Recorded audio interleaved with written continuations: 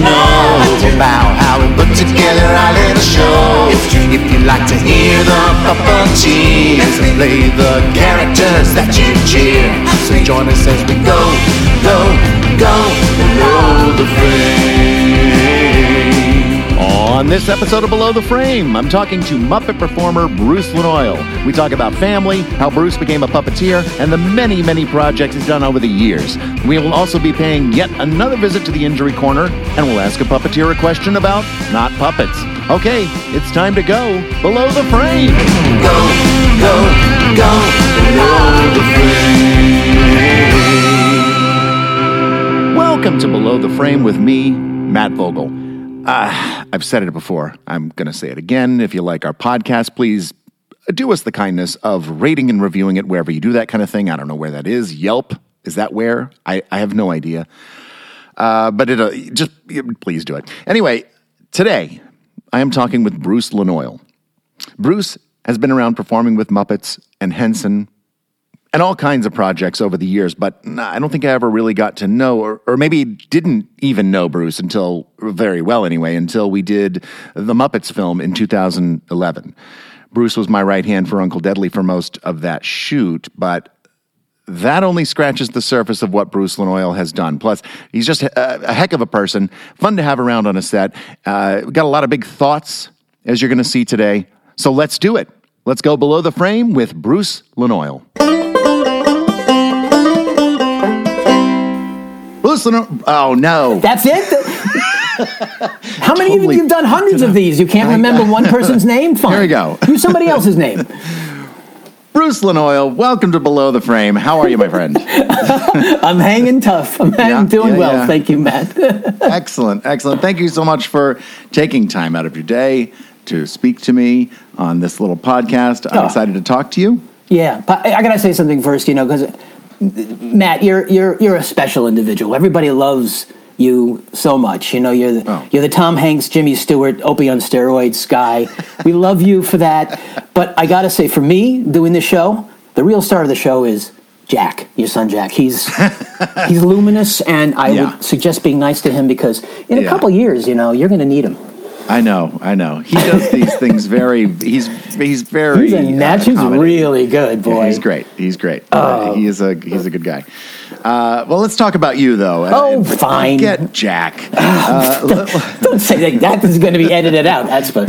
He never listens. He doesn't listen anyway. Like my kids. Where'd you grow up, Bruce? I was born in Brooklyn, New York, like a lot of us. Very proud of that too. Brooklyn Jewish Hospital. They cranked out all the Jews for show business. Vaudevillians, keep them coming. Yeah. So I was only there for first 5 years of my life. The things that I remember about it were the exhaust from the Good Humor truck. Because I was little and I was, I was holding my mom's hand, and it was always like winter, so we're freezing and we're getting Good Humor because my God, I have to have Good Humor. So the blah, blah, blah, blah, blah, blah, blah, blah, in my face, and then a coconut bar. That's my triggers. That kind of set me on the path of destruction, but it was delicious. And then another thing was when President Kennedy was shot. I remember my mom just almost dropping me, and I was in front of a black and white television, and it was just, I think I was 3.5, but it was the first cognitive memory, because she panicked, and she was, of course, the whole world panicked, and everything stopped, and it was that one moment of not being safe. Oh, it was amazing. Oh, and also there was a giant slide, and I fell off it in my snowsuit.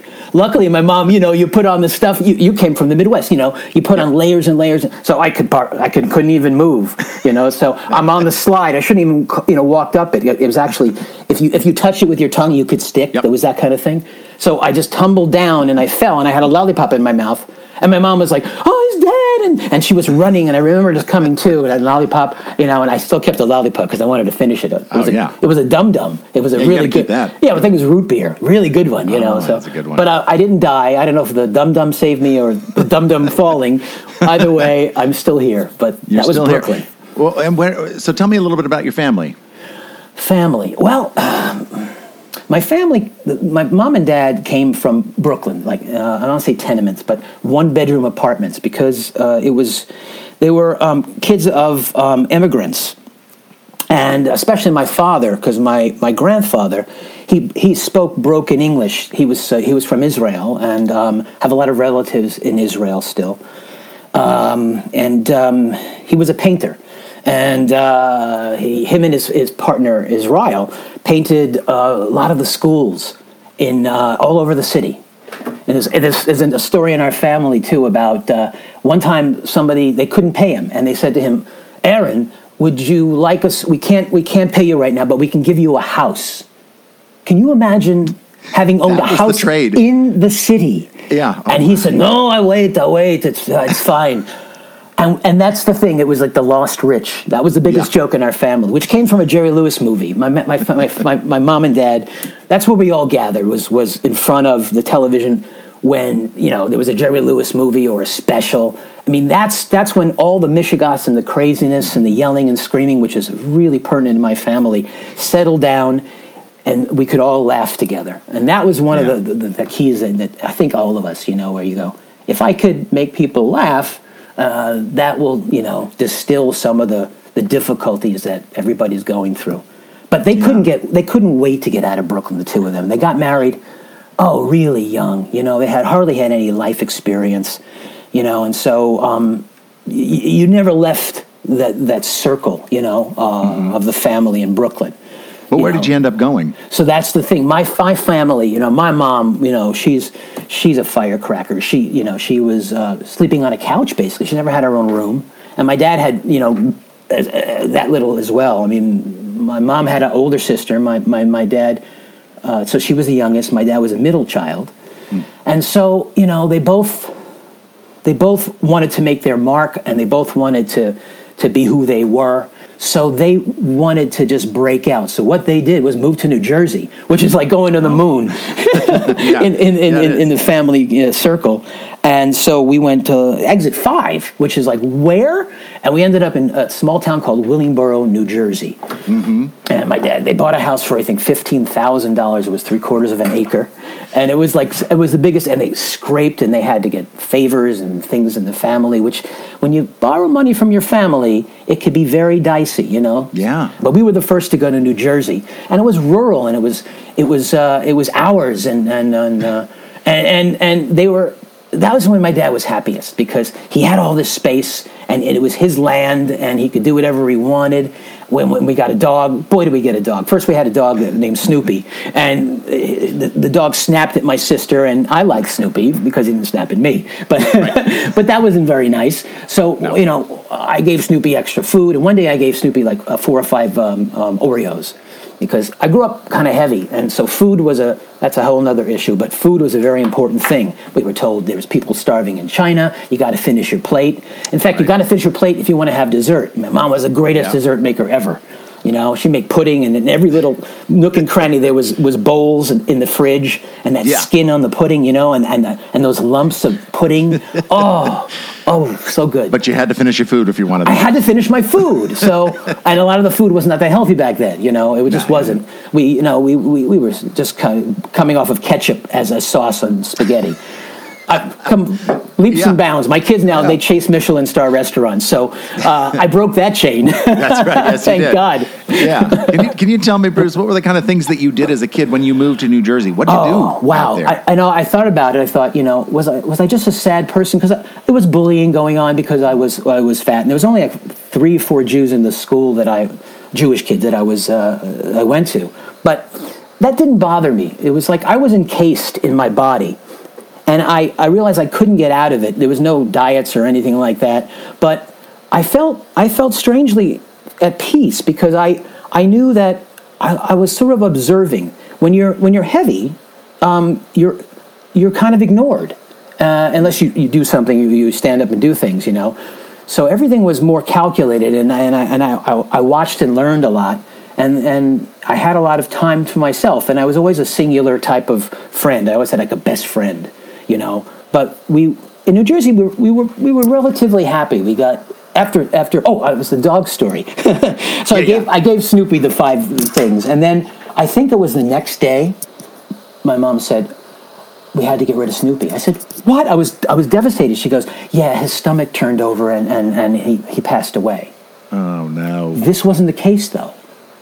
because he was snapping at my sister, she couldn't have him. I didn't know for 6 or 7 years until we had a family conversation. He goes, "Oh yeah, we had to get rid of Snoopy because he was biting June, my sister." And you're thinking, you thought you had done Snoopy. it. Oh, gee. So I carried that all my life, at least until my early teens. So that was interesting. But the consolation prize is we got a Great Dane named Princess. It was like a small horse, Matt.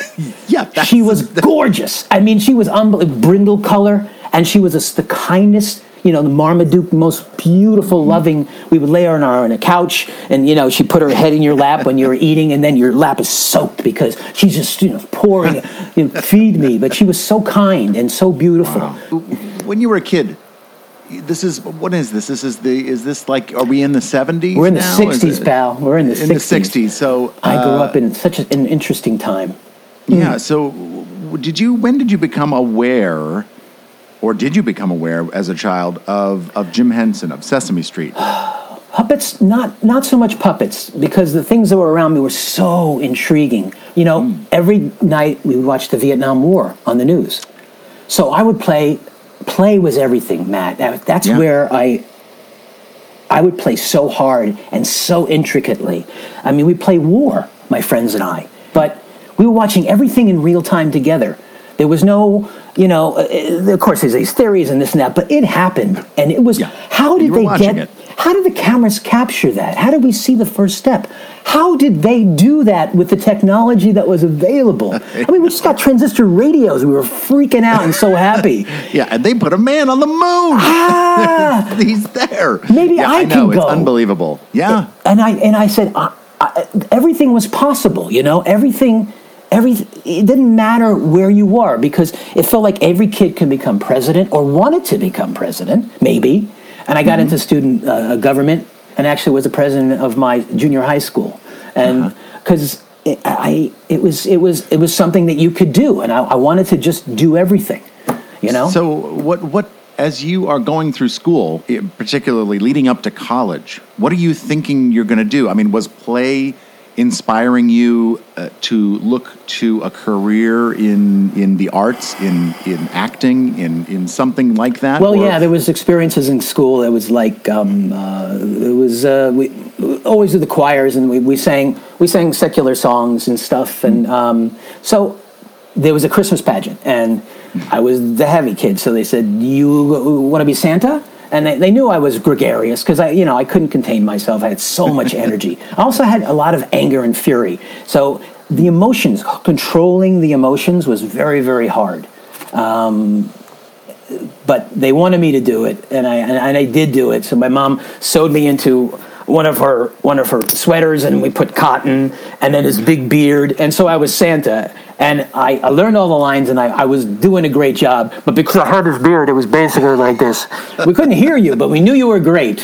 And I said, okay. But being chosen and doing that was like, ooh, I kind of like this. You liked that experience of being on stage and hearing applause or laughter. There was like, I wasn't made fun of then. I was accepted as Santa. So that was a eye-opening experience. And the other one, maybe a little bit of possible puppet possibilities, was we made paper mache stuff. You remember that smell of paper mache? Oh yeah. And that feel and that warmth. Yeah. So I made a Snoopy. I saw Snoopy because he was embedded in me because I love those specials. Peanuts was a group of friends that.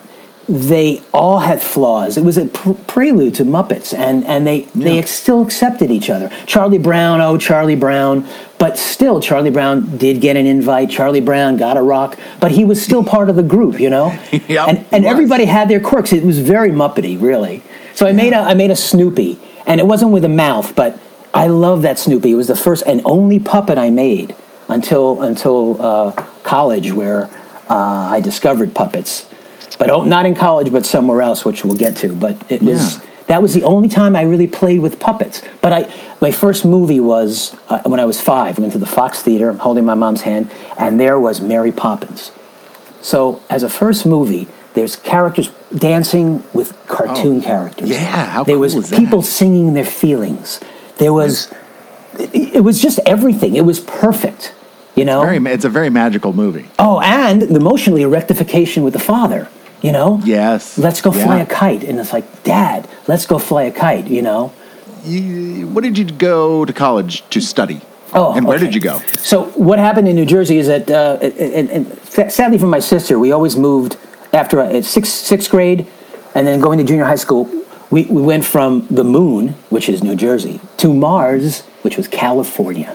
My dad got you an went to opportunity. California. My God, it was like unheard of. Why are you doing that? What are you, crazy? How could you leave the East Coast? Nothing existed after, I guess, Yeah, and so much Virginia. family was there in Brooklyn and New York. And They the area. needed to break away more. It was and my father had this great opportunity. So my mom thought, yeah, okay, great. This is going to be great for the family.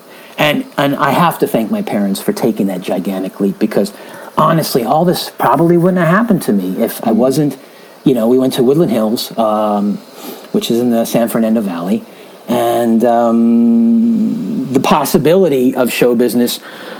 We went to Grauman's Chinese, and we went to Universal Studios and Disneyland, and Yeah. my God, you're seeing all this fantasy and fantastical things, and I'm still going, I don't know, how can I'm not even how can I just loved it, and I don't know if I hoped for that. It was junior high school where I had my first real play. Mr. Clegg, he was this kind of jaded, burnt out actor, and he was doing this little gig with the junior high school, Hale Junior High School, and we did a play, and the first play we did was a play called The Lottery. I don't know if you're familiar with it. It's I don't know that one. Shirley Jackson, I think. But it's a play where they have a lottery, and then the winner of the lottery is chosen to stand in a circle and to keep the peace of the town. They're stoned to death by all the other townspeople. This is junior high school, 1973. Dear goodness. Yeah, edgy.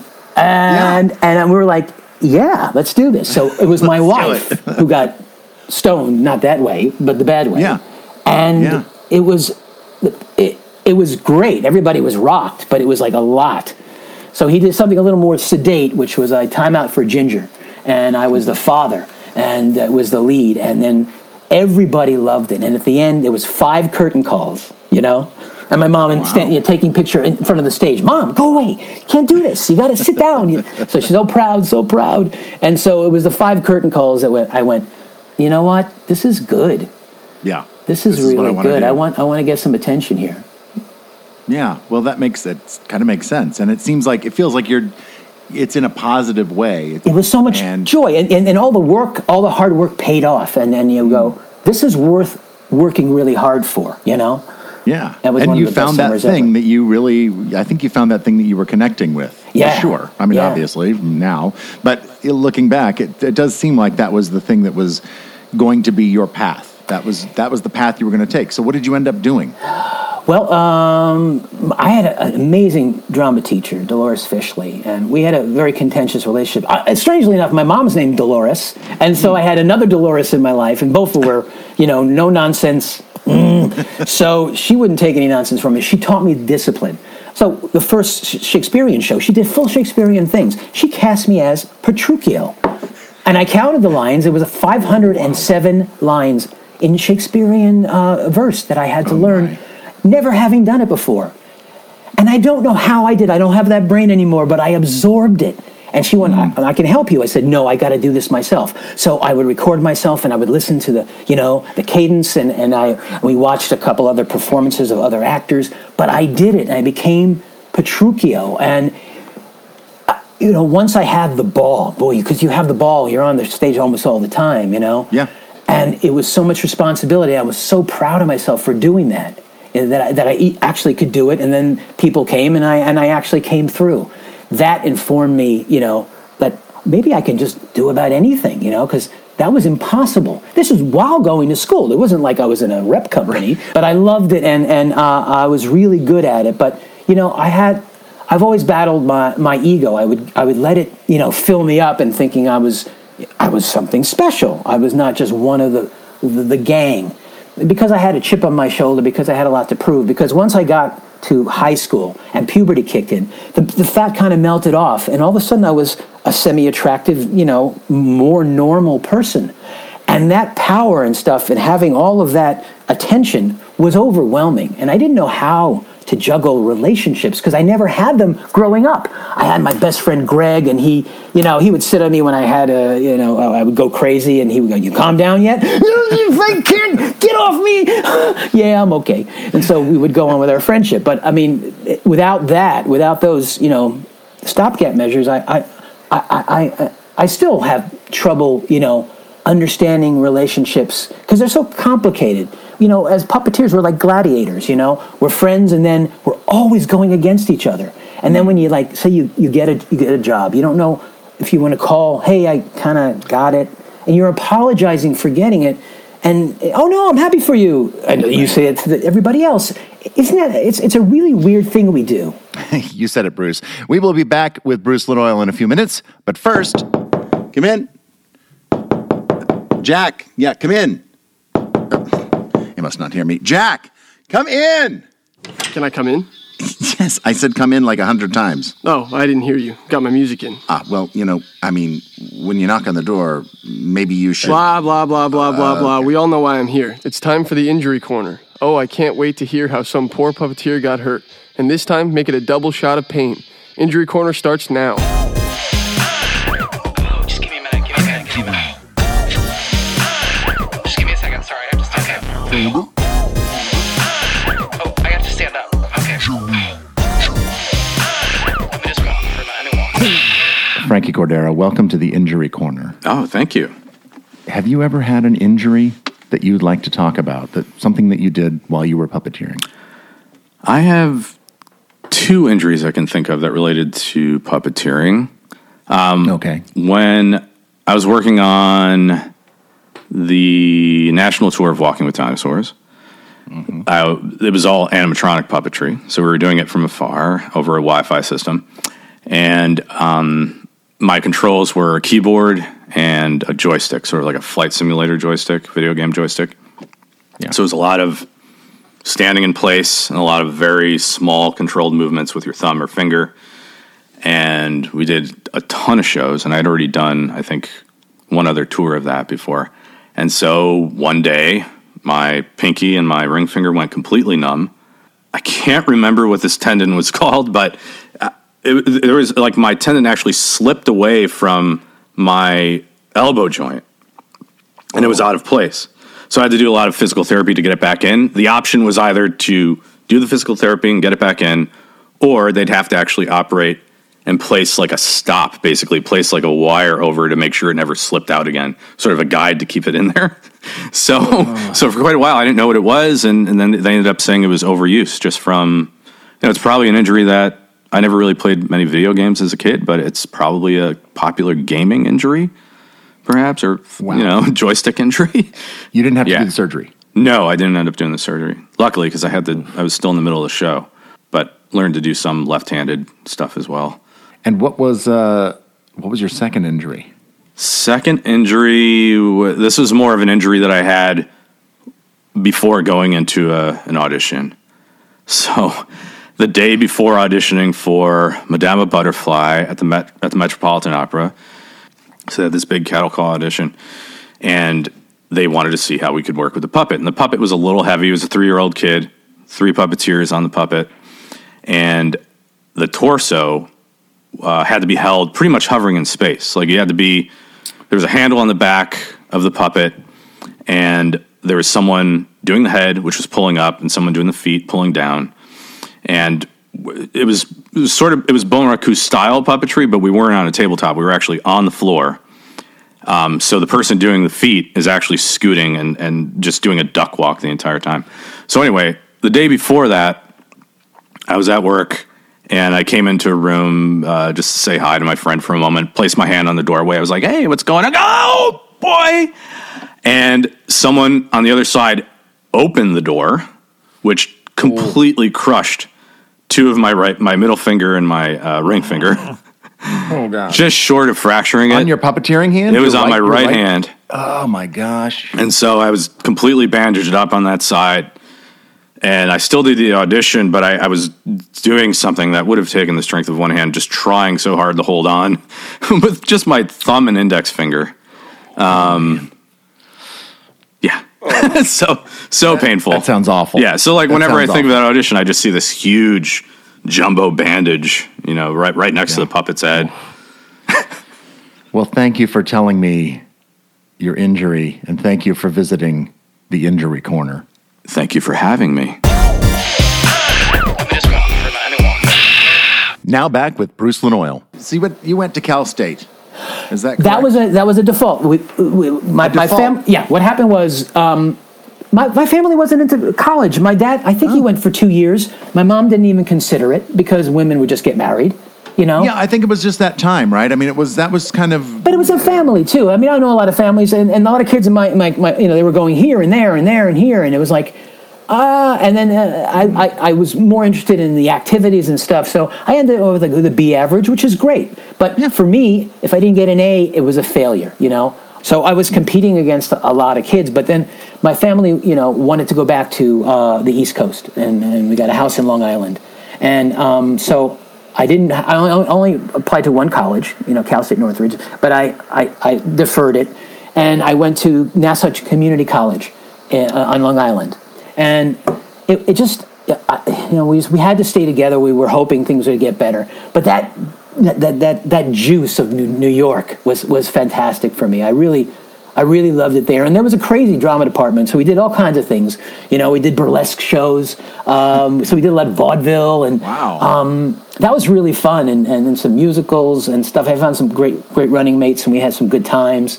Worked for a catering company. I was a waiter for catering companies a lot in my life. That was the first time, and that was cool. That's a very logical and good way for somebody that is an actor or aspiring to be an actor. That's a really great thing for them to try to do, because the work is when you need it. You can do it anytime. It's the classic work for an actor, and you make good money, and I like the fact that you go someplace, you create the party, and then you had to break down the party, and so that was very much like film. You go someplace and you make something out of nothing. You make magic, and then the magic was gone. And so I love that. I love that feeling of there was a million things to do, but you always do it, and then you do it again the next day. So that kind of energy was like, yeah, this is great. But the time came, it didn't work out, and my dad work again was going to go back, and my mom was unhappy because she had to leave her real estate business, and so there was sacrifices made to try to keep it, and so we went back, and I had really no choice but the one college that I actually put in on, and I said, okay, it's a default thing, but I was going to stay to go to film school or do something, in New York, because I thought I'm going to be on Broadway. I mean, this is kind of like my destiny, because when I was on stage, there was a feeling of being on a stage, and the whole the smell, the ghost light, looking out into the audience, oh boy, and then you're singing a song, and I'm not a singer, but I'm a character singer. I'm good enough. You can sell it. Yeah, I can sell it. We did cabaret in high school, and I was Herr Schultz, and he was a doomed character, Yeah. and I'm singing out into the darkness, and I'm thinking, what am I doing? I'm playing this old man, and a funny thing. I made the Nazi flag. I felt like I had to do that. That was something that I got a calling for, because I went to a camp, a Jewish Like a summer camp? Yeah, Or yeah, was yeah. it yeah. And it was. I became aware of the Holocaust, and we understood, the shoulders we were standing on, and I felt that all my life. I mean, I don't know about you, past lives, and I had dreams. I had dreams all the time as a kid. And I didn't understand a lot of them. And now, as I'm older, I realize I had dreams of almost the first 30 years of my life. Sets, and why aren't you, get on the set? I'm not prepared. And it was our lives. And I'm going, what does this mean? Why am I always late to my own life? It was so weird. And it all came clear to me. In fact, I even went so far as to, when I was juggling with my friend in Paris, we did a show in Pigalle, in the red light district. Anyway, I went off on my own, and I went to Dachau in Munich, and I went to the camps, because I just had to go. I just felt like a calling. I almost felt somehow I'm carrying, the spirit of others. And it was a responsibility. And I was there, and we were looking, and they let you, wander through. The biggest thing that strikes you is this pile of shoes, men, women's, children's shoes. And you just can't believe it. Gosh, I'm sorry we took it here, but that was No, that's okay, because this is just a conversation. But I'm going to try to get us on some sort of track, and I'm going to say this question that I had prepared earlier. Okay. What brought you to puppetry? Puppetry. Well, I embraced clownery, and I embraced commedia dell'arte in college. That's where I met my wife. First of all, first time we met each other, we were laying on the floor, and the teacher said, "Okay, we're going to do whale sounds." And so she puts on. So we're all kind of doing that, and I hear a real cute whale. I was like, "Whoa, that's a cute sound." And then she's laying in another aisle there.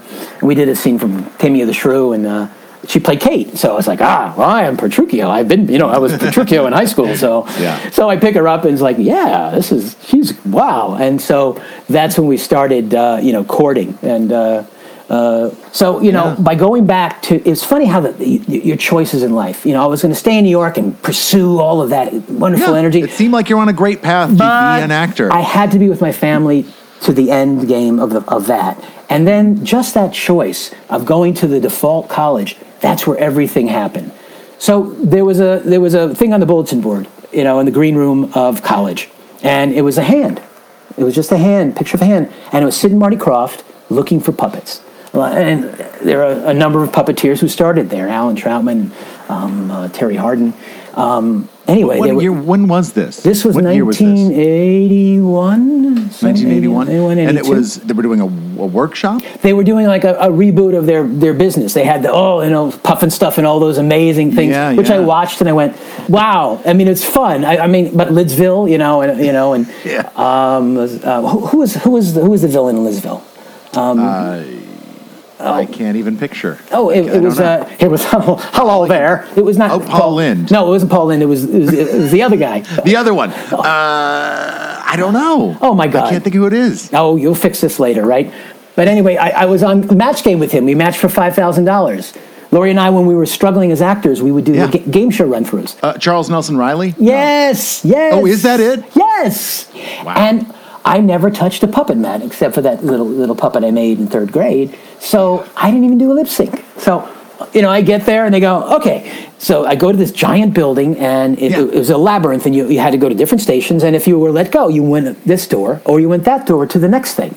So, first thing is, hi, my name is Bob, So, okay, what is it? Hi, my name. Okay, I got it. Yeah, I can do this, I could do anything. I had a superpower, which was my skills. I really could trust my body.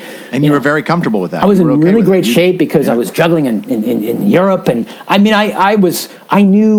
knew my space. I knew how I felt in space.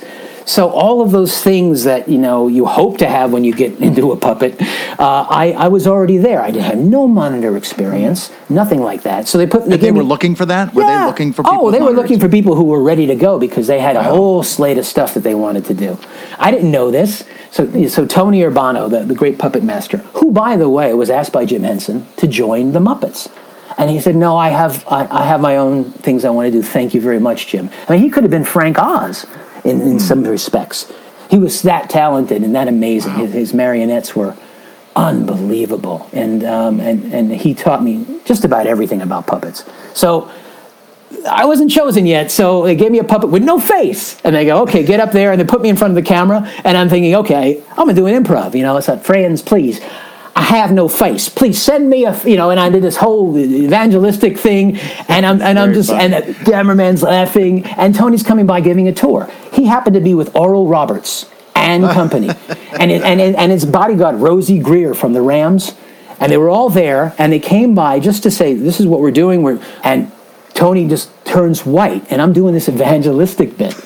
In front of Oral Roberts. In front of Oral Roberts, their biggest client that moment. He was one of them, and Oral's just like, he starts laughing, and then Rosie starts laughing, and then Tony realizes this guy is nuts, But my lip sync was good, and the concept was good, and so I kept going through the labyrinth, and I got into the workshop.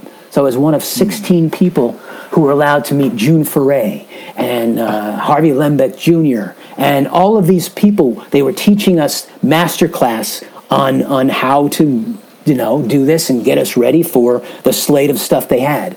So the first job I got with, from this group was an Oral Roberts show. It was a series called The Fudge Family. And I was Jimmy Fudge. And it was a little boy puppet with beady black eyes that looked demonic. It was like a really bad choice. And luckily I had some experience before then? No, not really. No. So I was flailing about, Alan Trump played the dog. We had a really great cast, but the culmination of the show was Jimmy's Fudge. I was stuffed in a hollow tree, and it was really rough. And I had I had a fishing rod. It was a pond, okay. And then out of the bushes, out of the forest, would come Oral Roberts in a 3-piece suit. And I'd say, Mr. Roberts, why did my mom die? He goes, I'm glad you asked me that, Jimmy. And he'd go into his oration, which was the point of the show.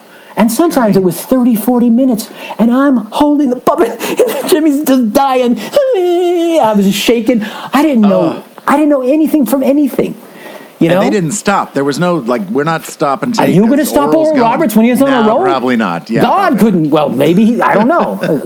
that was up to them. But, man, it was so we did 3 of them. And then the 4th show, there were some letters that came in, only a couple of them. And one lady just said, these are the false images of God. And they got freaked out. So we're in the middle of shooting, and they say, all right, nope, this is over. You all go home. So we all went up to Greg Williams' house, where we said, what the heck was that? And I think somebody passed around a joint, and we said, what happened? What just happened? So the first job was the Fudge Family going up in flames. I thought, this is how it's going to be? Oh, my gosh. Yeah. During that decade where I wasn't sure I wanted to be a puppeteer, I worked with the Peppercorn Players, which is Dave Pavalonis, a great, great artist. He could take a block of foam, and he had characters in his head, and he'd find them. And they were beautiful. And I played characters like Beezer, a little boy puppet. And that really was perfect for me, because he was just a ball of energy. And Mrs. Fingal, who had this incredible bouffant that went up, 3 tiers. And she was a piano teacher. And I had a ball with that, long fingernails. She was la la la la la. And we did this for the Methodist Church. And so we went to St. Louis, and we did all of these things for Concordia Productions, and that really cut my teeth on character and knowing how to do this. Are you working with monitors, or is it? Yes. You are. That's where I started learning how. I mean, it was kind of second nature. The flip monitors kind of threw me, but once you get once your brain can acclimate, it's like jet lag. You can do this again. This physically, because of sports and because of how puppeteering was a perfect fit for me, as far as I'm hiding. I'm doing anything up here didn't count. I remember you in a podcast saying, when you audition, you have to let it go emotionally. You can't care that much. And that's when you usually get it. With puppeteering, it was like, this is a side thing. It's not something I really want to do. So when I do it, it was pure joy, because it was so silly and so ridiculous and so challenging. I loved it. And what you didn't put that kind of pressure on yourself. No, but I did have pressure. It needed to be something. But when I got into union work with Tony Urbano, I was part of McDonald Land. I was a McNugget. And we did, I don't know, he did 30, 40, 50 spots just with the McNuggets alone. But the puppets that he made, but being a McNugget and just little tracker puppets. I remember those, Oh, man, it was so much fun. That must have been a whole lot of fun. Yeah, but you don't make a mistake, But before that, the first job I did for my SAG card was United Air Express had packages. And I was really brand spanking new. I think it was just after the Fudge Family going, I don't know if I can do this. But we all got cast, and I was an envelope. And so they put me in this, not medicine cabinet, file cabinet. And they maquetted me in. And like in horror movies with the nail goes, it's just inches away from my eyes. Gosh, and I got really claustrophobic and scared, because this was not what I signed up for. And so I had one line, a personal chauffeur, and I wrote it down. All of a sudden, I just flop sweat, and all I had to do was say my line when it came up, and I missed it the first time, and I missed it the second time. But luckily, my puppet, because Tony was going, "What are you doing?" what are you doing? You'll never work again. It was. I was like, I know, I can't. But the puppet would go, it would make a face because it was so pliable, and he'd make and the whole crew cracked up and loved the puppet because he was doing his best. And when I got it, everybody cheered and stuff. And the power of puppets, Matt, it was like the campaign, they did 5 or 6, was so successful for United Air Express. They weren't ready for the business influx because people said, great, I'll try it. This was before FedEx. They could have been bigger than big. But because they got so much business, they closed down before they even started. No, they weren't couldn't ready. Even do it. And so it was like, puppets are powerful. And so the McNugget stuff, Lori and I are living in a small apartment. You know how those little mailboxes, you have a little key that barely works and it rattles anyway? We came home one day and it's like bent, and it's like, somebody broke our mailbox. I said, okay, I'm going to get the mail. And I couldn't get the key, and I finally opened the thing. And out from the little tiny mailbox comes, I think, 25, 30 checks. And we go upstairs, and we start opening Class A commercials and going, oh, my God.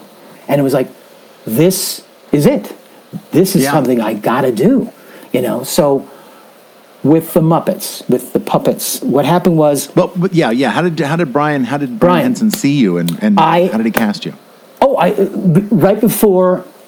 before that, it was Jim came west, and he was going to do, I think, dinosaurs and the 3D movie. And so there were interviews, and I was lucky enough to interview with Jane Henson at the Hotel Marmont, and she was seated like the Queen Mother in a beautiful lighted, nook, and she was there. When I went to Europe, I had this baby puppet made by my friend Wayne Katz, and it was a demonic baby. I wanted it that way, but the mouth was, it was not pliable. But I did some amazing street theater with this baby, and I didn't have any other puppet, so I brought this baby puppet to Jane. And I met her. She was so beautiful and cordial. And I did my did all the bits and stuff. And she was delighted. She goes, your lip sync is. I said, I know it's not a. I was apologizing already. And she goes, okay, well, wonderful. Thank you so much. And I thought, all right, at least I met Jane Henson, and I'll go on with my life. And so the auditions for our dinosaurs came up. No, the 3D movie came up, and I somehow got a call. And I was one of the soldiers. Did they shoot that in L.A. or was that shot in... They shot it in L.A., yeah. Mm-hmm. So you were one of the soldiers. Cameras. Yeah. Oh, really? Oh, my God, Matt. You couldn't believe it, because every time they turned those things on, it felt like $100,000, $200,000. So it was like, you couldn't mess up. And there was Jim, like Moses. It was like, that's Jim. I didn't know Jim. I didn't even know... I liked the Muppets, but I cut my teeth on Sesame Street. In high school, I would even be late to class. Because when they were doing those early sketches and they were laughing, the pie guy, and the pies, and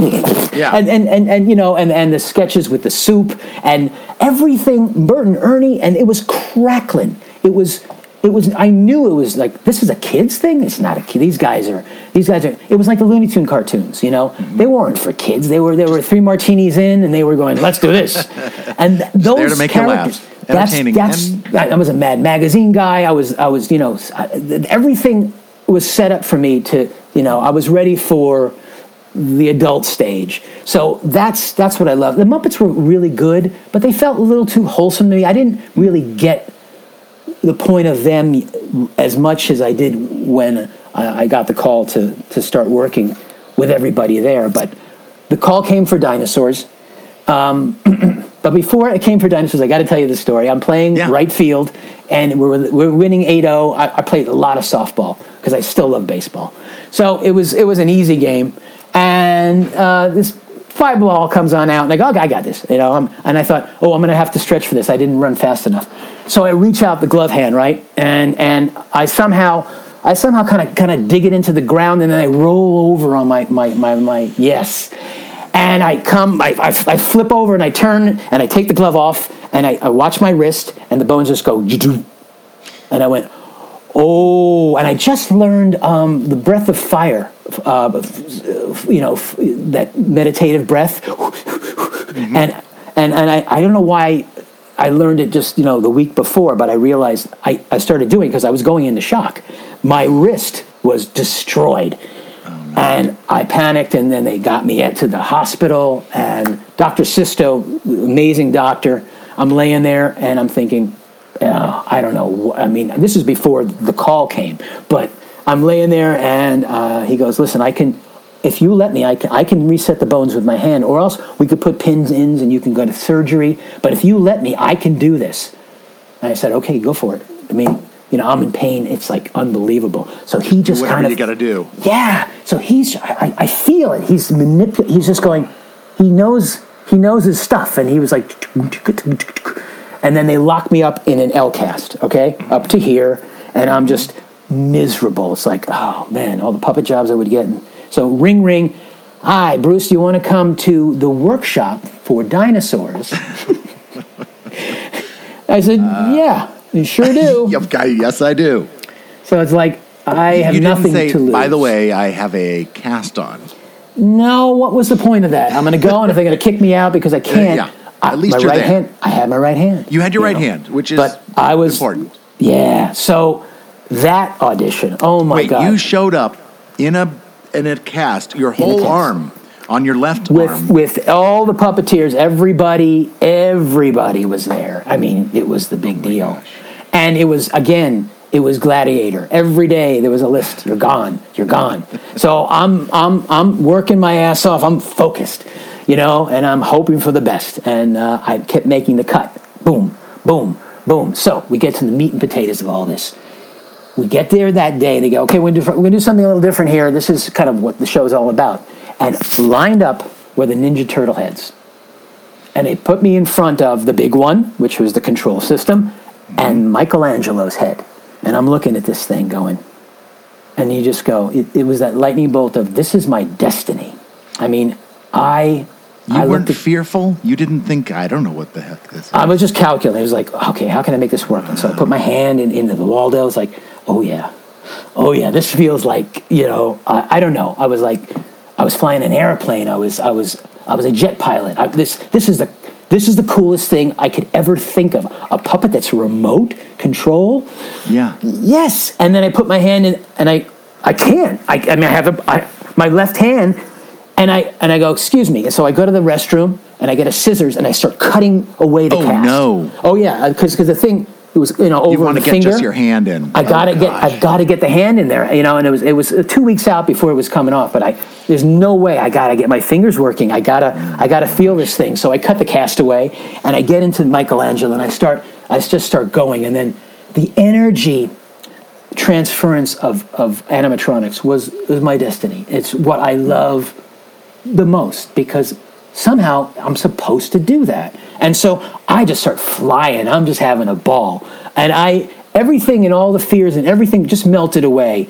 The joy of that, I didn't even care about what happened in the workshop. I just know that I love this so much, and could they ever give me an opportunity to do this? And so I get home, and I think I get the cast off, and then I haven't heard yet. And I think Kevin Carlson gave me a call, and he goes, I didn't get it, but I think they might give you a call. I said, you think? I don't think so. And then Brian gets on the phone. Lori goes, it's Brian. I'm sitting on the bed, and he goes, you got to work on your lip sync. I said, well, this is the kiss off. Yeah. But I think we'll have you in for a Unisaur. I got it. I'm in the show. Wow. I get to go do this. I'm not one of the family members. I'm not anything. I'm whatever he wants me to. Anything, And I get to that room. I don't know if you saw some of the footage of the rehearsal, and where everybody's trying on the suits and the heads are there. And then off to the races we go. It was unbelievable. And then I'm doing good and things are going well. And then Michelin Sisti walks in, and it's just like, he changed my life, He had a fedora hat, came right off of Broadway. I mean, it's just like, wow, everybody. Nobody's cooler than Meech. Oh my God! And we're laughing, we're having a great time, and then Brian says, I'd like you to do Charlene. What? Yeah. He says this to you. I think, yeah. I'm going to upgrade you. You can still do the Unisaurs. You know, also I was going to be inside the suit too. So tell me, what are the Unisaurs? Are those the puppet versions, or Those are the suit characters that played all of the ancillary, the extra characters. Yeah. Okay, so they could dress them up and look like different characters. Okay, There was Ed and Gus and Sourpuss. And were you going to do the facial manipulation, or I was going to do the facial manipulation, but because I don't know what it was, I was in one of the characters, the blue character, for a little while. It's actually a shot of me wearing a full suit with a tail, and I'm at the big one doing Charlene, and then I went back to do the Mr. Pullman character. Early on I did a couple of the scenes. In fact, People Magazine came and they shot some stuff, and it's me in the Unisaur, and because my nose, you can see, because it was in the neck, it was like this over your face. You couldn't breathe. Other guys, you had to open the head, and at least you could see a little bit. Here, you couldn't see at all. So you see my nose as the Adam's apple of the character. Oh, that's funny. And there's me and Brian in a full 2-page picture of dinosaurs. It's coming. It's the next big thing. And we opened, I think, 6th. That was our peak. Top 10 when the show premiered, but oh my god, what a great show! And you had a great experience on that show. Beyond great. Everything. It kind of set you up for disappointment because it was the everything. They needed everything from every one of us, and everything that I ever did in my life, I did for and with the show, and everything that happened that set up my life with my wife and my family also happened. The birth of my son, all of these things. And they had a softball team, and you played all the other TV shows. We played Coach, that's cool. and they all kicked their ass because they had these giant guys, And I ended up being the high arc pitcher. So between takes, I would be practicing pitching, in the alleyway, if not playing hacky sack. We were fantastic at hacky sack. Mac Wilson was our mentor. He was our mentor with Puppeteers. Still the greatest animatronic guy ever. Man, and it was just so much. It was so much fun. We were there every single hour of our lives. I do want to talk to you more about this, this remote puppetry that you're so good at. But before I do, I have a message to play for you that somebody sent in. So what? take a listen to this. No way. I remember the very first day I met little Bruce Lenoir. He was a cuddly, wuddly little fellow, and he had such a bright smile on his face. Little did I know that he would become a nightmare. But we all dealt with it. We love him anyway. My dad. I have a little quick memory, if you're looking for one. Yeah. Sure, Bill. One of my favorite things to do with Bruce Lenoir is to try and get food to come out of his nose. Bastard. Because I've made him laugh so hard. Oh, my God. He can tell you more about that. But Bruce and I come from the same water, you might say. Mm-hmm. We're both from Willingboro, New Jersey. We realized that when we met on Dinosaurs 30 years ago. Bruce, can you believe it? It's been that long. Nope. And we've been friends ever since. I couldn't ask for a better daughter. Thank you, Daddy. You were my first daughter and only daughter. Dinosaurs, of course. God bless. And I love you to death. Oh, and if you're looking for any great metaphors or analogies, Bruce is your go-to. Any topic. You name it, he's got one. Love you, buddy. Love you. And I'll see you soon. And we have, boy, a lifetime. Bill Beretta. Bill Beretta. My God. I mean, he never really touched puppets, And then I know. All of us who trained for 10, 15 years, he just leapfrogged because he was supposed to. And talk about somebody who was destined to do what we do and love. I mean, he is just he's the mayor. I mean, he's next to you. I mean, Bill Beretta is the fire. He's the torch. He's the Well, earth. I do want to go back. I don't want to let it go. He did say food through the nose. All right, so we're at his house. Tell me what happened.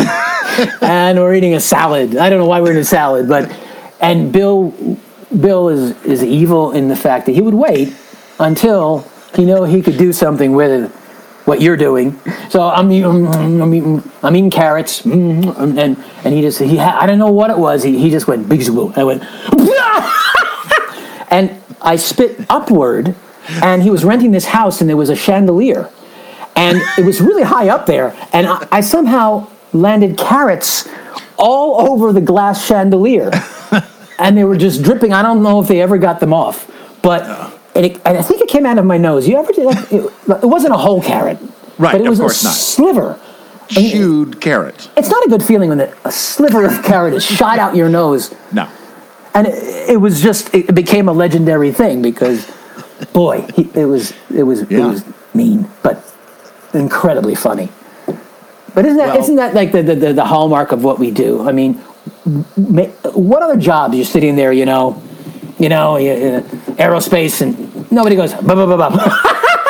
You can't because, I know. planes will crash and rockets will burn, and you can't. You're right. No, you can't do that. We are in a profession where we really do laugh a great deal, a lot, all the time, on screen and off screen, and everywhere in between. We'll go to dinner, we'll laugh. We'll be at lunch, we'll laugh. It is part of our job, really. I mean, most of the time is to be like, up and happy and a puppet show. It doesn't exist without an audience. It's a live event. It's we of course we record it and we hope for the best that it has that crackling feeling. I mean, Dinosaurs Off the Floor was unbelievable, Matt. I mean, we were all in this in the mode. I mean, we were flying with Charlene, Misha, and I. He taught me everything I needed to know about show business and getting takes and getting it in one. We could do a show in 4 days. We would save them like $150,000. They come to us and say, listen, we're really short this week or something. Can you do this short show? And we go, I guess so. We'll try it. Misha says, I got this. We'll do this. Just follow my lead. So we were there for each other. It was wow. It was such a well-oiled machine. And we were going to do a feature, and it was such a sad thing because we had 6 weeks. We were going to do a Dinosaurs feature between I think the second to last season or the last season, and they just said no, we're not ready, and we were so ready, and afterwards we wanted to go onward and do more together because we were the most well-oiled team. We were the championship team. We could do anything because they were the greatest crew and the greatest shop in the world, the Jim Henson Creature Shop, all over the world. Remarkable stuff, the right? greatest artists and the greatest human beings, the most giving, the most sacrificing, the most just beautiful human beings that made the most beautiful creatures. That I mean, sports cars, because I feel like we're race car drivers, especially animatronics. When you get a head that is just well oiled and everything works, and everything you touch, every movement your hand makes, which you're in Kermit, everything counts in Kermit, I have a small hand, and I've always been, chasing all the puppets that are made because they really come down from Jim's image. The guys had big hands and they were tall men, and I'm being little. It's really hard. It was in The Cat in the Hat. It was not made for me. It ate me up alive. It was down here, and it was a beautiful puppet. And nobody wanted to change it. But if I had any bend in my elbow at all, it looked like he had scoliosis. I had to work so hard to keep him upright that it took all my energy. Now I'm thinking about it, and I feel like I've heard this that puppet was so long, just very long, that it was very difficult for anybody to perform. It was, and the arms were extra long. They went for this cartoony thing. I'm picturing it. So you have this big U's. You have and so I know that they wanted me to open up the arms, but even with an assistant, it was impossible because he couldn't stay in the frame. So there was so much going on. And there was beautiful eyebrows, and mostly I'm talking to camera, and it was really hard. I think Marty did a really lovely job the second season. Where that was him. He had the body and he had the experience. Oh yeah. So the manipulation was better for that puppet. I think Raleigh made that puppet, and it's fantastic. They were gorgeous. Yeah, it's beautiful. All those puppets are so. They really look like Dr. Seuss characters. I mean, they've done such a good job with those. Exactly. Did you audition? I didn't even know that there was a search for the cat until I was on Muppets Tonight, and then Kevin said, you and Drew go audition. Oh, okay. Yeah, I don't think I did. I think I was just doing Sesame stuff. because they looked at they looked and looked, and so it was just weeks after that I just left Muppets Tonight and I went to New York, which was overwhelming. It was a lot. I'm sure. Back with Bruce in a minute, but right now it is time to ask a puppeteer about not puppets. Ask a puppeteer about not puppets. On today's Ask a Puppeteer About Not Puppets, we've got a question for Noel McNeil about not puppets. Noel McNeil, what record would you break to be in the Guinness Book of World Records?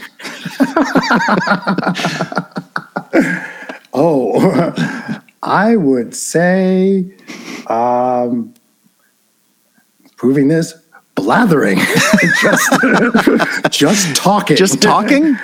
Just talking. I think talking, because that seems to be my strength. Just talk and all these little ridiculous stories I have. Ridiculous amount of trivia. I told you about Paul Winchell inventing the artificial heart. That's true. Yeah. So there's that. So I think just talking, maybe. I could be a great filibuster. Ask the puppeteer about not puppets. Back to the show. We are back with Bruce Lanoil. Yeah, well, let's back up for a second and talk about Muppets Tonight. Oh, Muppets Tonight. Again, I had to check myself because I was in Dinosaurs. I mean, I thought as an actor, because I tried to be for a whole decade. I really wanted to be an actor.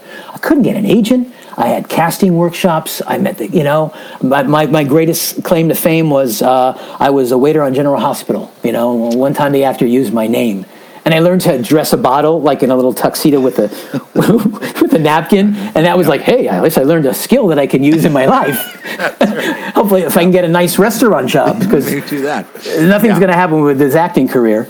But I always thought, you get to like guest star level, and then if you play a lead, and you get an agent, and it's like, well, you can't go back down. Again, I was taught. You go here and here, because CEO does not become goes to the mailroom, but in puppeteering you do. You can, yeah. I think metaphorically, it depends. Yeah, you can because it just depends. And here's the thing: is even on Sesame Street, we we do principal characters, and then we'll also assist people, and even with the Muppets, we do that too, right? We'll do a character, and then we'll go assist somebody. We'll right hand for somebody. Right, and if you get caught up in the fact that you think I really deserve, or I think that I'm better than.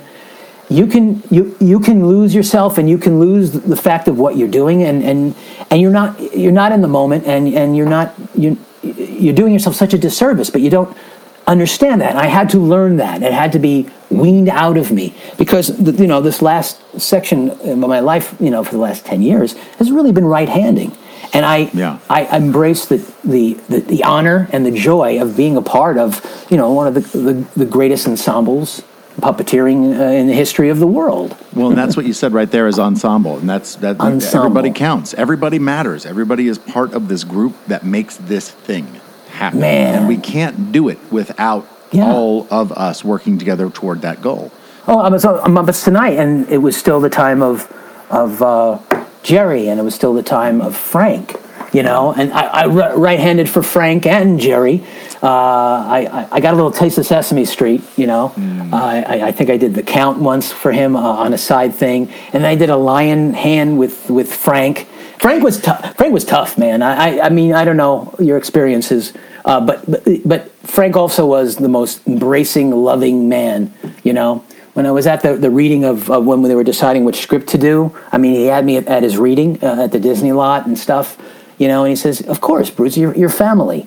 And when somebody says that to you like that, you just go, I'll do anything for them up. I'll do, thank you, because that's what I wanted is safe harbor, acceptance, and I'll do any job that's needed because I am part of something bigger than myself. That, wow, I'm blessed and lucky to have, and that's what Brian gave me, by letting me become a part of the family and then introducing me to Muppets.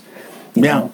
And through that show, Dinosaurs, was your gateway into this whole new world of puppetry that was just on the horizon. I mean, I know you did films like Dr. Dolittle and Adventures of Pinocchio and Jack Frost, Flintstones, Viva Rock Vegas, and The Country Bears. And in those movies, in those films, you were doing this system. Was this the HDPS digital puppetry system, or was this a precursor? This was the big one. This is the system that they used. I think in Jim's day, and it was developed more by the Creature Shops to do all the animatronic work. It was the bridge between the CGI.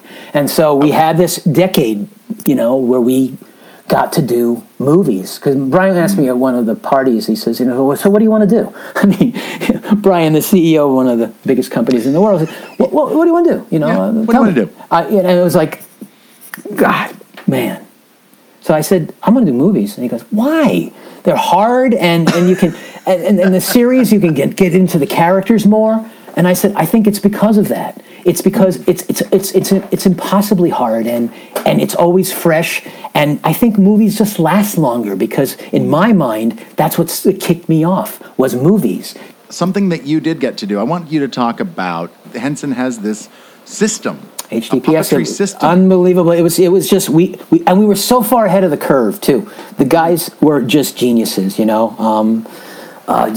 that created this system. Brian put a ton of money into it, and it was sort of magical. It was like only a handful of us were doing it. This was my astronaut dream, where I was doing something that nobody else in the world was doing, and honored to do so. Again, the controllers were made for very big hands, but what we can do with those controls is that you can pad it so you can make sure your hand fit really well.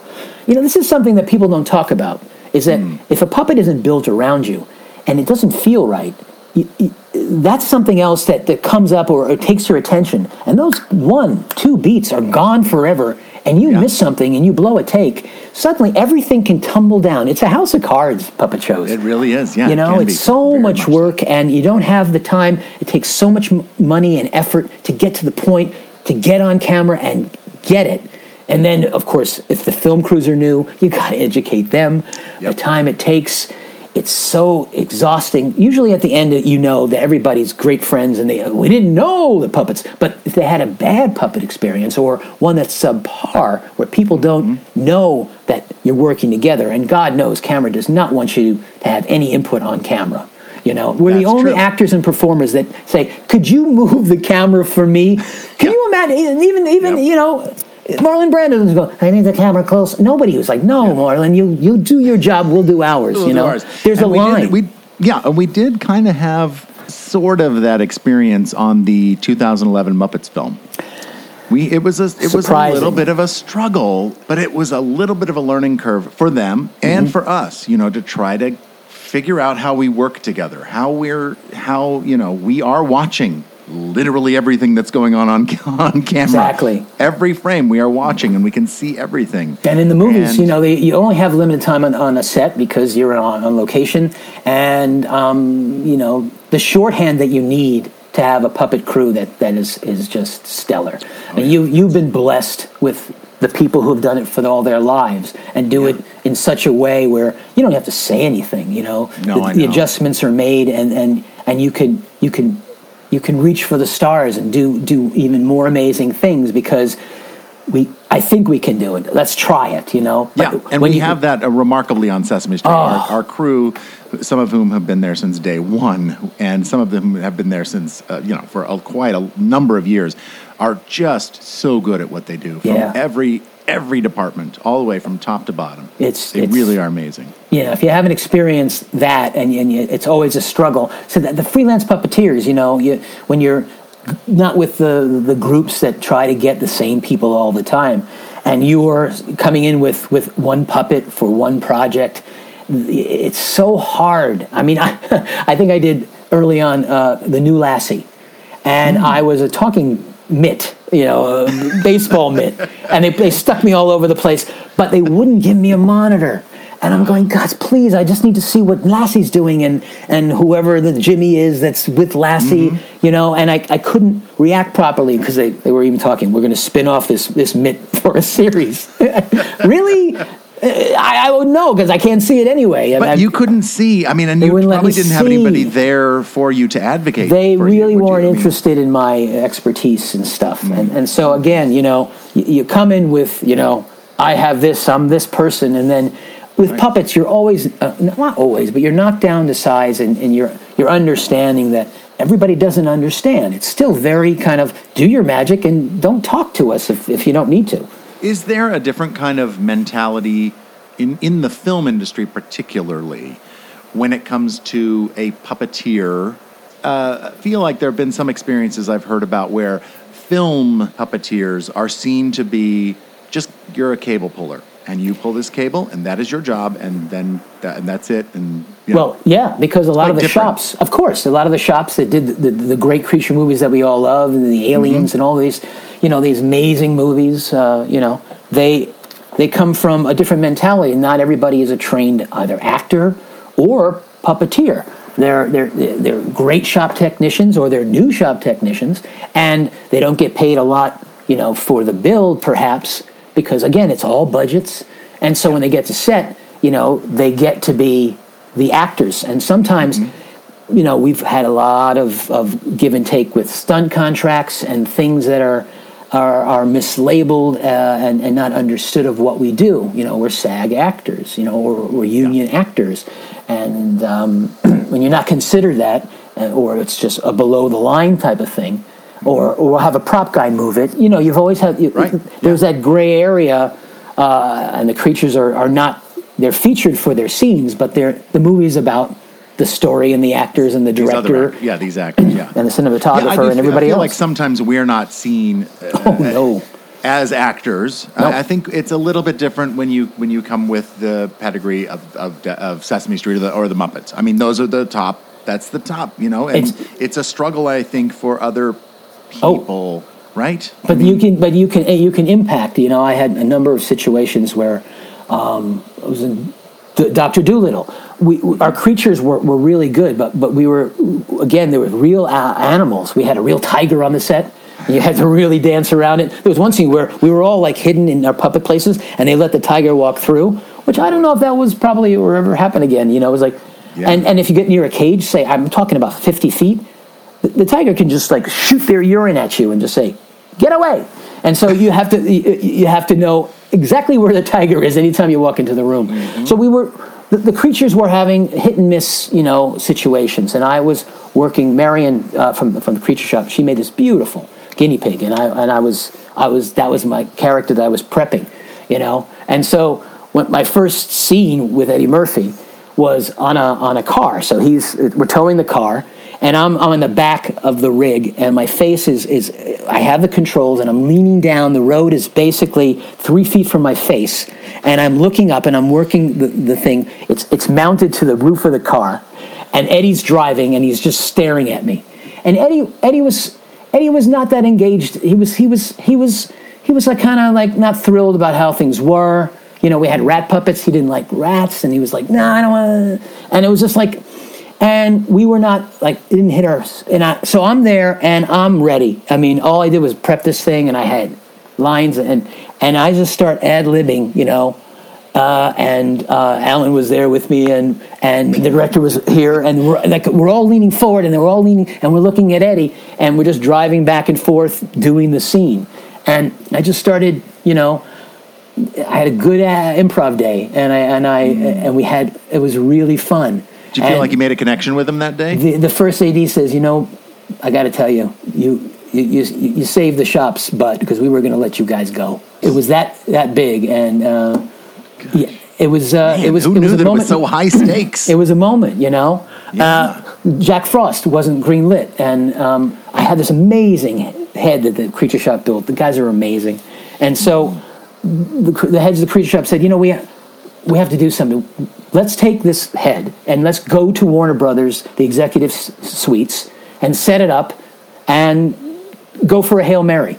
So they put it on a shelf, and I'm facing the head, which I was having a ball on. It didn't matter. They let Sam Raimi go, just days before, which was so sad.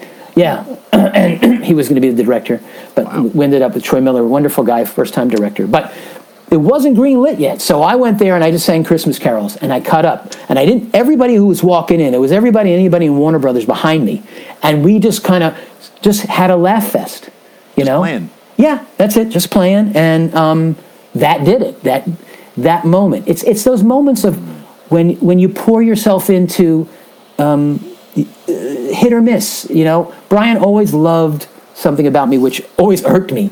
It's when I was lost and I didn't know what I was doing, and I was flailing, and then the puppet was I would never stop. I mean, the puppet was, you know, when the puppet has its own life, and we need to get out of its way.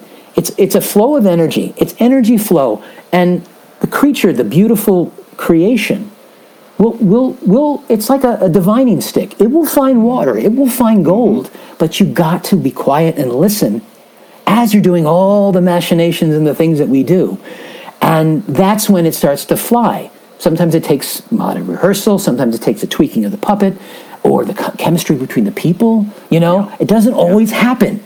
And you think it's a turn on and turn off switch, and it's not. It's not, right? But if you're in the right place at the right time, and you have something that you love, you need to just let your heart lead rather than your head, and you get out of your own way, and it's there. The emotions will flow, and the truth will come out of the puppet. Puppets really can't lie, and when you do something that's not right, it's just not right.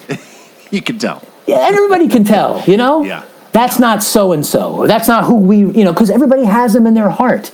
And the crews that, you know, because the relationships you have with everybody you work with all the time, the crew and everybody, and when Kermit's saying hello, you know, between you and Steve, Kermit, I have a relationship with him. I covet that. I am one of the luckiest people in the world. Kermit knows me and I know Kermit. And that's just truth, and there's nothing that can ever change that. Yeah, I have a father and mother, I have a family and 2 beautiful kids, and I have relationships with the Muppets, you know? As long as I live, they'll know who I am. That's true.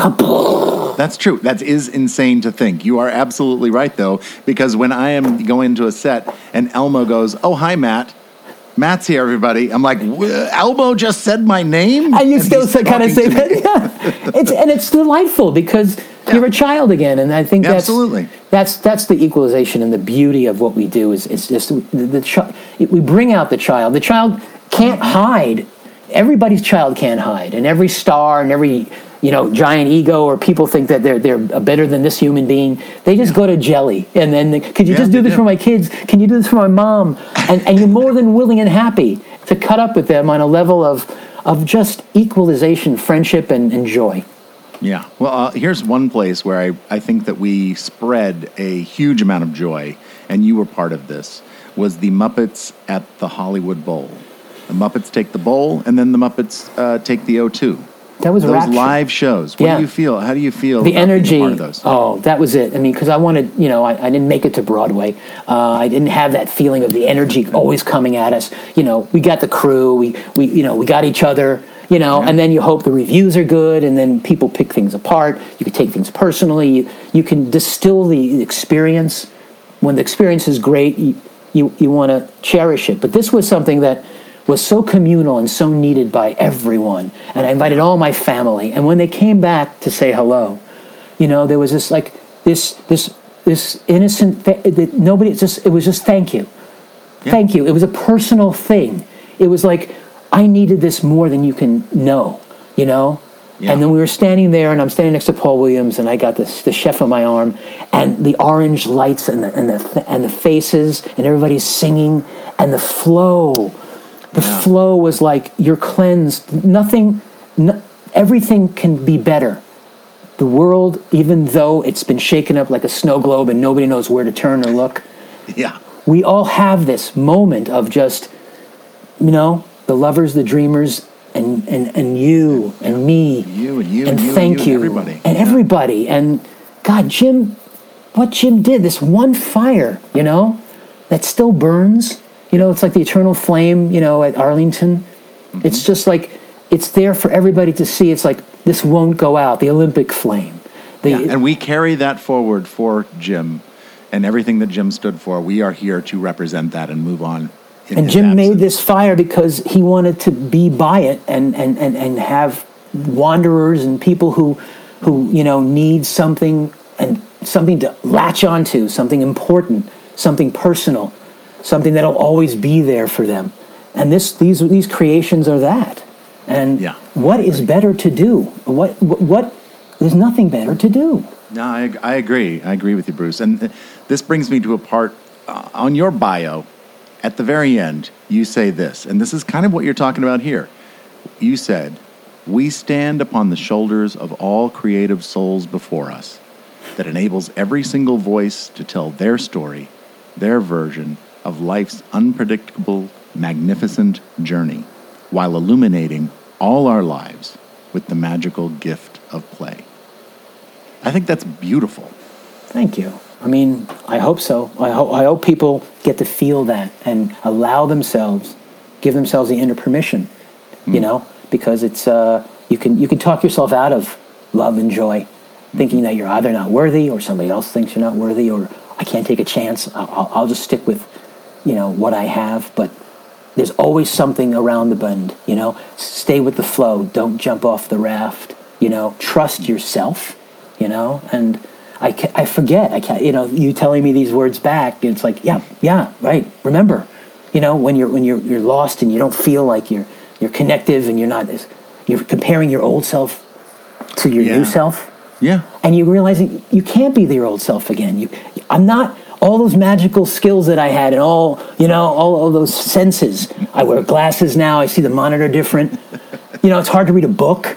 And you go, what happened? Well, you're a human being. This is what happens. Yeah. It's the progress of life. Yeah, but you have richness and you have worth and you have something that's important. It may not have the reach, and you may not have the reach physically anymore, but you still can try. Yeah. God bless. We have Dave Goles, and every day with Dave is a gift and a half. It really is. I feel like I'm so grateful to have any minute with him. We've spent a lot of time on Zoom, just kind of chatting and give each other a hard time in real life. It's all, of course, very lovable, but it is we know, Bruce, we know Dave Goles. He's one of our friends. He's a friend. It's like game over. Thank God. Thank you, God. Thank you. Thank you. Thank you. It's unbelievable. And he would scoff at our comments about it. He would. Yeah, he'd be going, "Oh, stop." And then he'd go, "Okay, give me some more." Yeah, right. All right, Bruce, I'm going to ask you some rapid-fire questions. Woo! Are you ready? Ready as ever. Whatever's on the top of your head. Okay, here we go. What's the hardest part about being a puppeteer? Not enough takes when you're on a roll and you got this. And then you get it, say, in take 2, and they do 40 more takes, and you go, they'll never see my magic. It just won't happen. It's just so frustrating. I got it. Didn't you see it? What's the easiest part about being a puppeteer? You, Bill, the boys, everyone. I mean, the camaraderie and no matter how long it is, it could be a year, and you meet up on a Muppet project and you go, I'm home. I'm home, baby. I like that. What do you think is your biggest strength as a puppeteer / performer? I went over this with my wife. I did a little. She says, my wife says it's whimsical and playful, which she wishes I was more at home. But I do come in with an open heart and a sense of play. I may have a little bit too much energy, but I will not come to the table without, some Danish. You know what? That is true about you, Bruce. And I was going to say this before.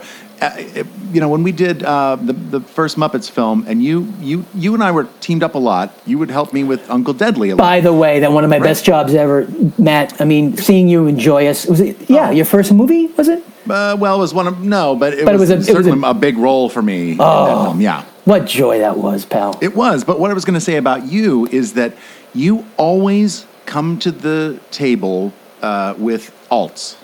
And it's always great to have alts. It's great to, and you're just like, what about, and I'm just going, ha, ha, ha. Sometimes I can try to slip them in there, or sometimes not. I mean, it was just like, thank you for hearing them. Team feeling. Yeah, absolutely. And it was a team feeling, and I feel like that's one of your strengths. Like, you're coming to make the project better. You're coming to make Thank you. everything better. Not you, not me even, but the whole thing. Wasn't that Jim And I saying was the appreciate best idea Yeah. wins out? You know, and I didn't have that experience with him. You know. No, yeah. I- so and I wish yeah. I wish I did, because it would have probably it would probably, you know, what a guidepost that would have been. You know. Oh yeah, I know. Yeah. Well, hopefully we can all kind of carry that forward. Absolutely, Yeah, I for- think so, for and other people. everybody needs to be heard. Yeah. Oh, okay. Back to the rapid fire questions. What is your biggest weakness as a puppeteer or performer? Oh boy, forgetting that less is more.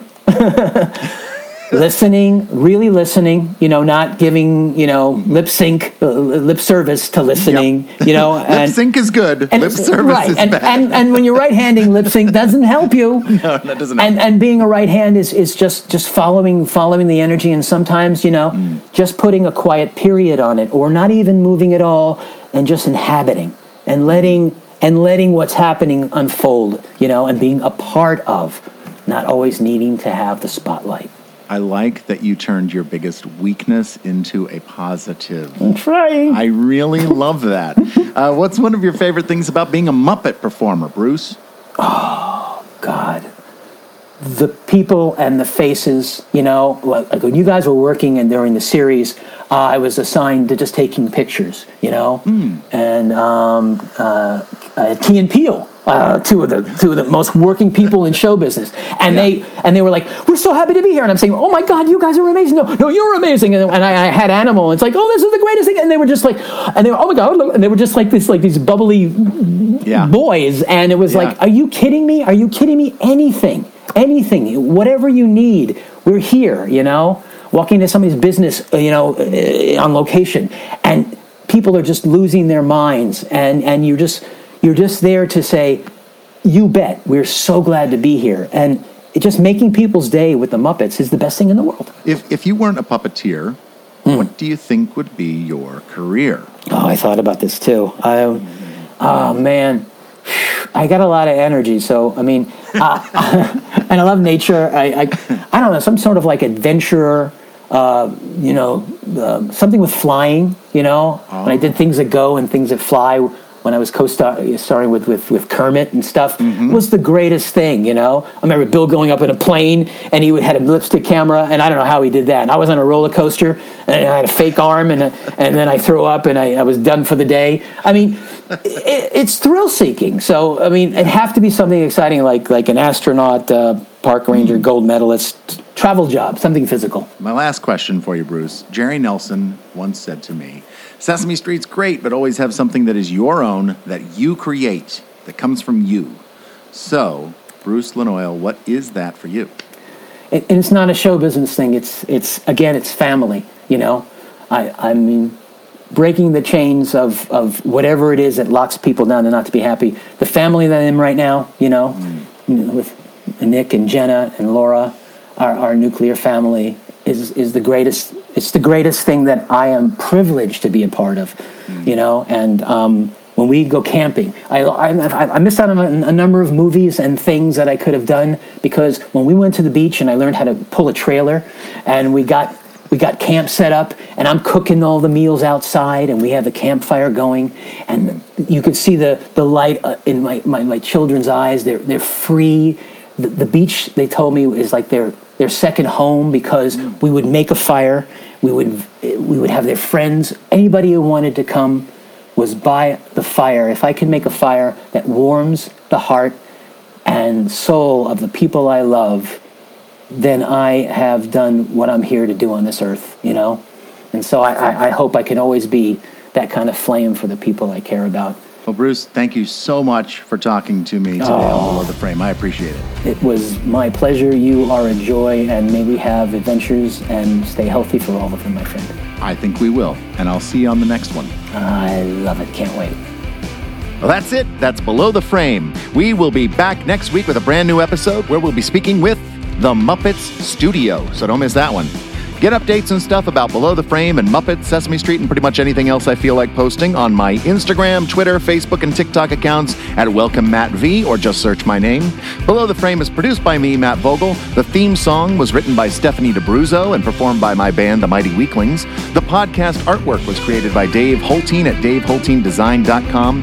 Thanks to Bruce Lanoil, Frankie Cordero, Noel McNeil, and as always, my son Jack, for being a part of this episode. And thanks to you, the fans, for listening. I am Matt Vogel. We will see you next time when we go Below the Frame. Bye-bye. Go, go, go below the frame.